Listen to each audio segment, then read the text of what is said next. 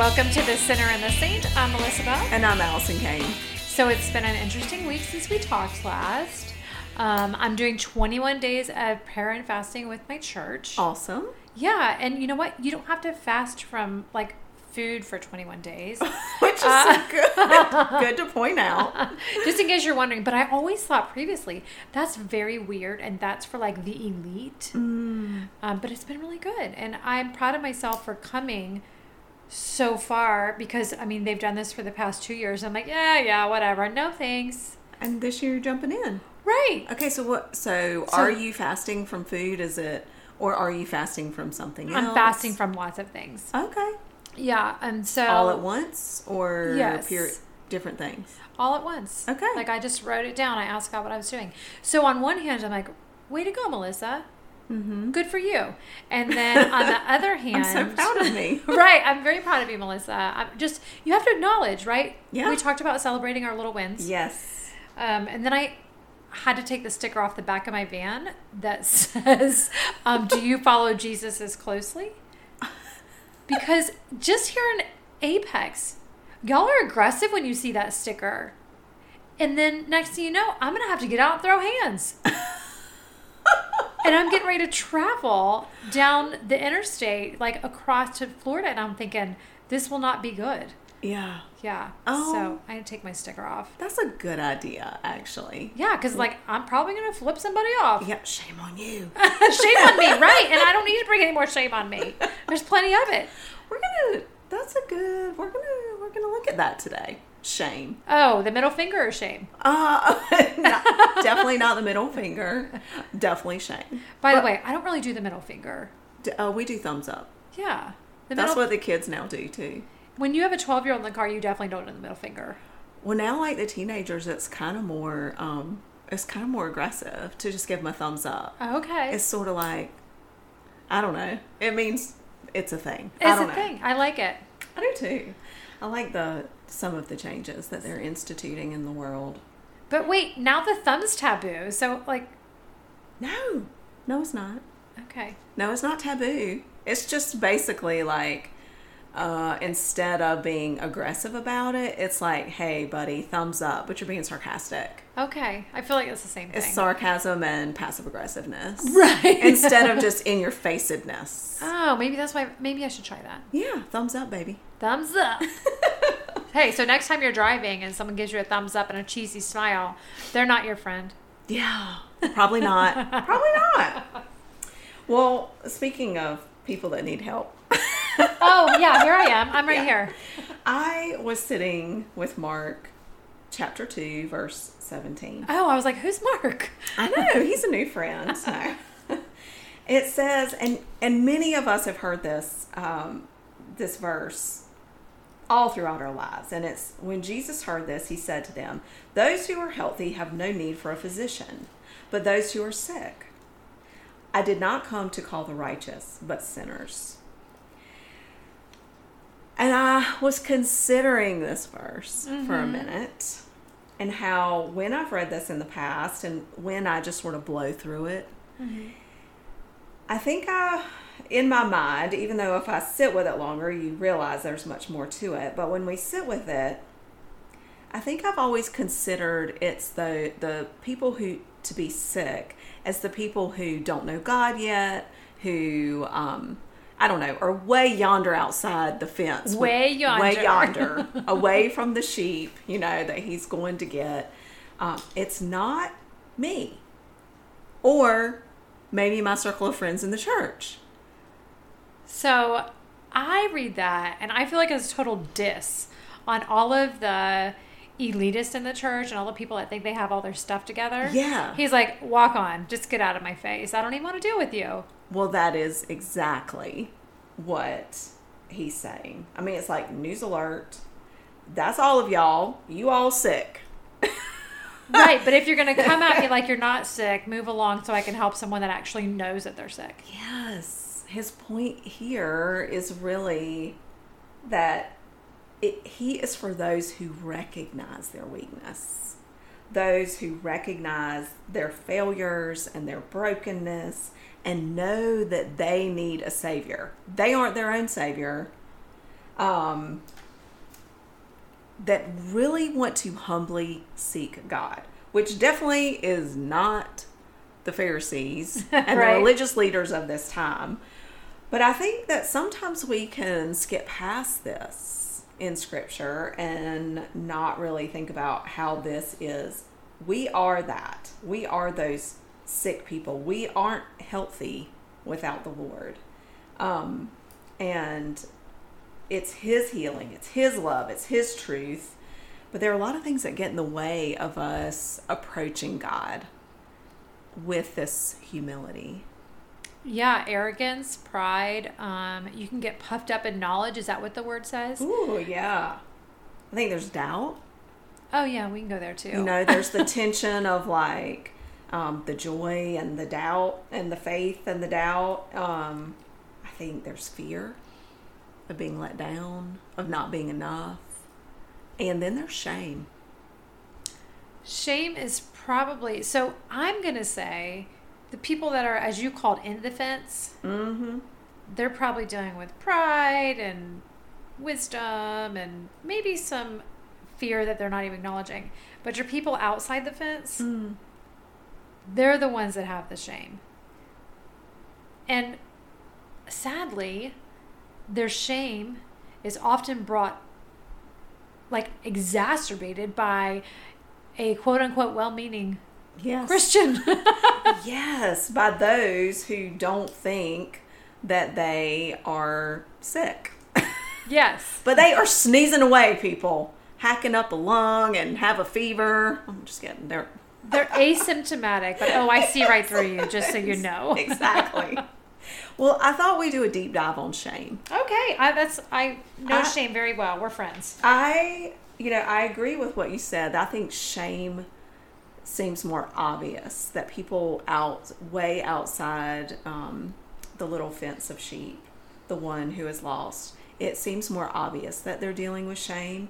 But I think if we're honest, no matter what we think, we all have some shame. And we can't help it because we were born into sin. Yeah. And that is, if you go all the way back to Genesis, I've been taking this class on the book of Genesis. If you go all the way back there, they sin and they're ashamed. Right. So it starts right there. If anyone, it's like, dang, that's Adam and Eve we're talking about. Like, God actually really created them from the dust. He creates us too. It's just kind of a little different since they're the first humans on the planet. But that was their first thing. Right. Shame and fear. But well, the shame brought the fear, right? yes. And we try to cover it with a ton of different things, like you were saying. Maybe it's lots of degrees. Like you have 4 different college degrees and this many certifications and a doctorate and whatever. It's amazing how you can see that in people. Maybe it's just a tough and rough exterior. Oh, yeah, that was me. Yeah, for sure. Hiding all that behind your... Or maybe it's performing for others' approval. That would have been me. Yeah, we just talked about that in people pleasing. Yes. Not too long ago. So there's that, but we all have some shame because we're all sick, whether we recognize it or not, and humbly go before the Lord and recognize it. But I would say that I believe, and let's see what you think about this. One of the most destructive lies that we take on as truth because of the shame is that if we do enough good things, okay, we can get rid of the shame. We can work our way ourselves out of the feeling of shame. When you were speaking about that, I imagine one of those old weights, where there's the 2 different sides. And so you have the one, like the scale? balance, the scale. So on one side of the scale, you have all of your shame. And so you're just trying to pile on the goodness so it will counterbalance. But that's not what God calls you to do. Yeah. We're just trying to put enough good stuff and do enough good things that we don't feel that shame anymore. Or worse, you puff yourself up with, well, at least I didn't. At least I'm not as bad as. Oh, yeah. Guilty. Fill in the blank. Guilty of that. Well, at least I'm not. Like that does anything to take it away. I think that is one of the biggest lies that can be the most destructive. Would you? So here's my question.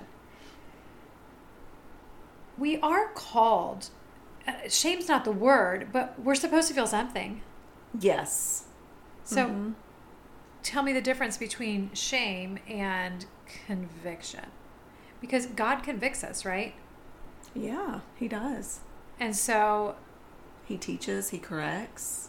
Right. So what would be the difference between me feeling convicted versus me feeling shame? Well, I think it's not even the feeling of it, because God gave us feelings. Wow, this is really a good question. Thank you. You always have really good questions.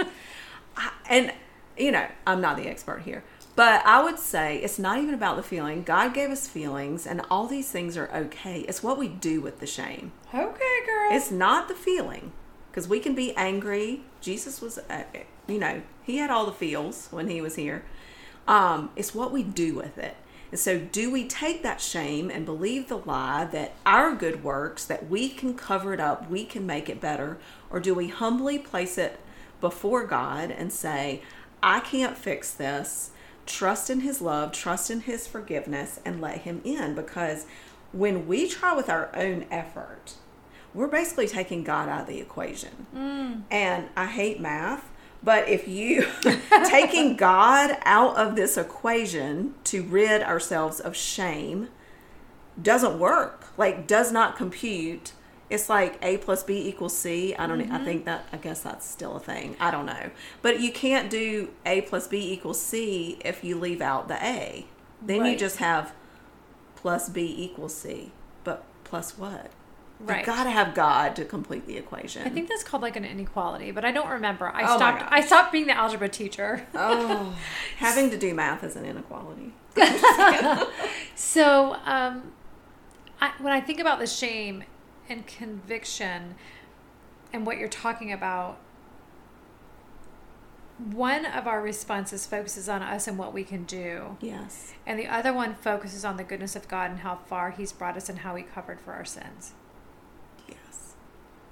Yes, because if we try to work so hard, and we'll never accomplish it, so we're doing it all in vain, to achieve and do, then we are actually leaving out, refusing the gift of God that he offers us. Right, and to cover all that shame. You don't have to do anything.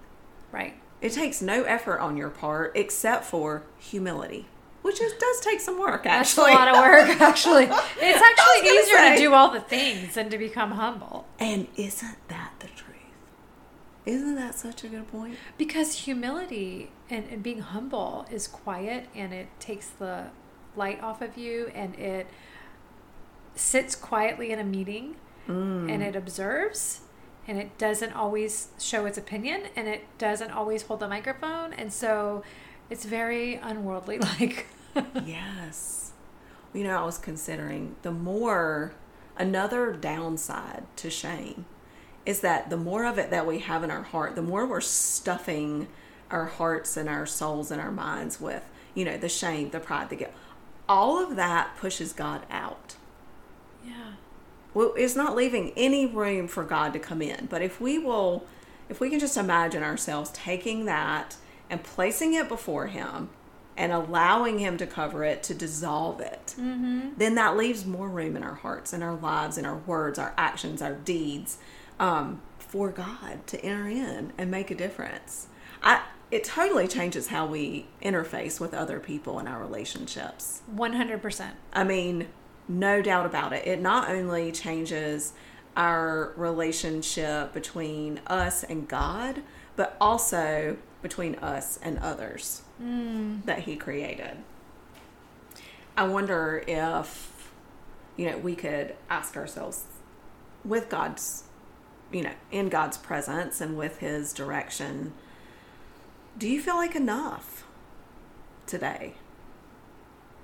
That's a hard one. do you believe if you stood before God right now, this very moment, he would reach out and hug you? Oh. Or do you imagine him turning away from you? And why is that? Yes. A lot of it can be, we've talked about this a long time ago and maybe recently, but so many times we base the character of God on our human experience. Yes. And so as parents, no matter how hard we try, we can't be that all loving agape love. We try, but we will get mad and we will turn our back and we will, and so I imagine that if you feel like God's going to turn his back on you, you're picking that up from a past experience probably, or maybe your own experience and how you behave with people. Yes. That's so true. I think the other question that came to mind was, what about your past or your present? Oh. It could be either or both. Hold you captive to shame. What has gone on in the past and what is going on maybe in your present, that there may not be anything in your present, but how is it holding you captive in shame? And that is something that I think we must discuss with the Lord. There are many things that we've tucked away and we have buried and covered up over years of living and life and denial and whatever else, all the other things that have been piled on top. But going back and uncovering those, we may not even know that they reside there, is very important. Holding all those thoughts before the Lord and praying that he'll reveal what those things are that we may have forgotten. That still keep our hearts anchored in shame somehow. Yeah. And I'm sure it's similar with you, is the closer you get to God and the more you understand his character and the more you spend time with him, he brings up the next layer of that thing, right? Yes. And asks you to heal it. Yes. Yeah. Thankfully, he doesn't come in with a dump truck. Although it feels as if sometimes it is a dump truck, but it's not. It's just because the emotions, there's so many emotions that are tied in with it. But he's so gracious. He doesn't come in with a whole dump truck load. He comes in with a little bag of whatever for us to sift through and sort through and handle all the things. So, I don't know, shame. We all have it. And it can be from the past. It could be from the present. It can be from just a few minutes ago. It can be from a response that we gave someone. It can be from a decision that we made, an action. It could be from a thought. So, what are we doing if we feel like, well, we know we have shame, but when we discover and uncover the shame, what are we going to do with it? There's only one answer. We don't let it stick around because we know we all have it. We're going to feel it. Don't try to manage it on yourself for yourself. Right. It's like if you don't know anything about math and investing and whatever all that stuff is. Right. Investments, I obviously have no idea. You don't manage that for yourself. You don't manage your own retirement fund if you know nothing about it. So why do we try to manage other things in our life that we know nothing about and can never handle and be successful with? We turn that over to the professionals. God is our professional when it comes to matters of the heart and ways to live. So turning that over, recognizing those feelings, and trying to turn them immediately or as quickly as we can over to God to put it into his hands so that we don't take it into our own hands. Yes, and I would add on to that, seek wise counsel. We talked about wise counsel just a few weeks ago. Journal, that also helps. Go see a professional counselor because some of our shame, man, it's so buried you don't even know. But they have this magical way a Christian counselor can dig in, apply God's word to it while digging up some of your mess. So this week, ask yourselves these two questions, and let's go ahead and give them the questions one more time. Yeah. sit down, ask yourself these questions, journal about it, and hey, we're always here if you want to send us a message. Absolutely. So, question 1, do you feel like enough? Do you believe if you stood before God right now that he will reach out and hug you? Or do you feel like he would turn away? And why is that? And what about your past or your present holds you captive to shame? God wants so much more for us. He came for us. He sent his son for us. And he will come again for us. Yeah. But we have to live in this present moment. It is more than just the past of Jesus's resurrection and the future and revelation of his coming back and the resurrection, the general resurrection. It is this present moment that we live in, the here and now, where we try to live this resurrection life ourselves as if we believe and we have faith in the sacrifice that he made and trust all of those things to him. I love it.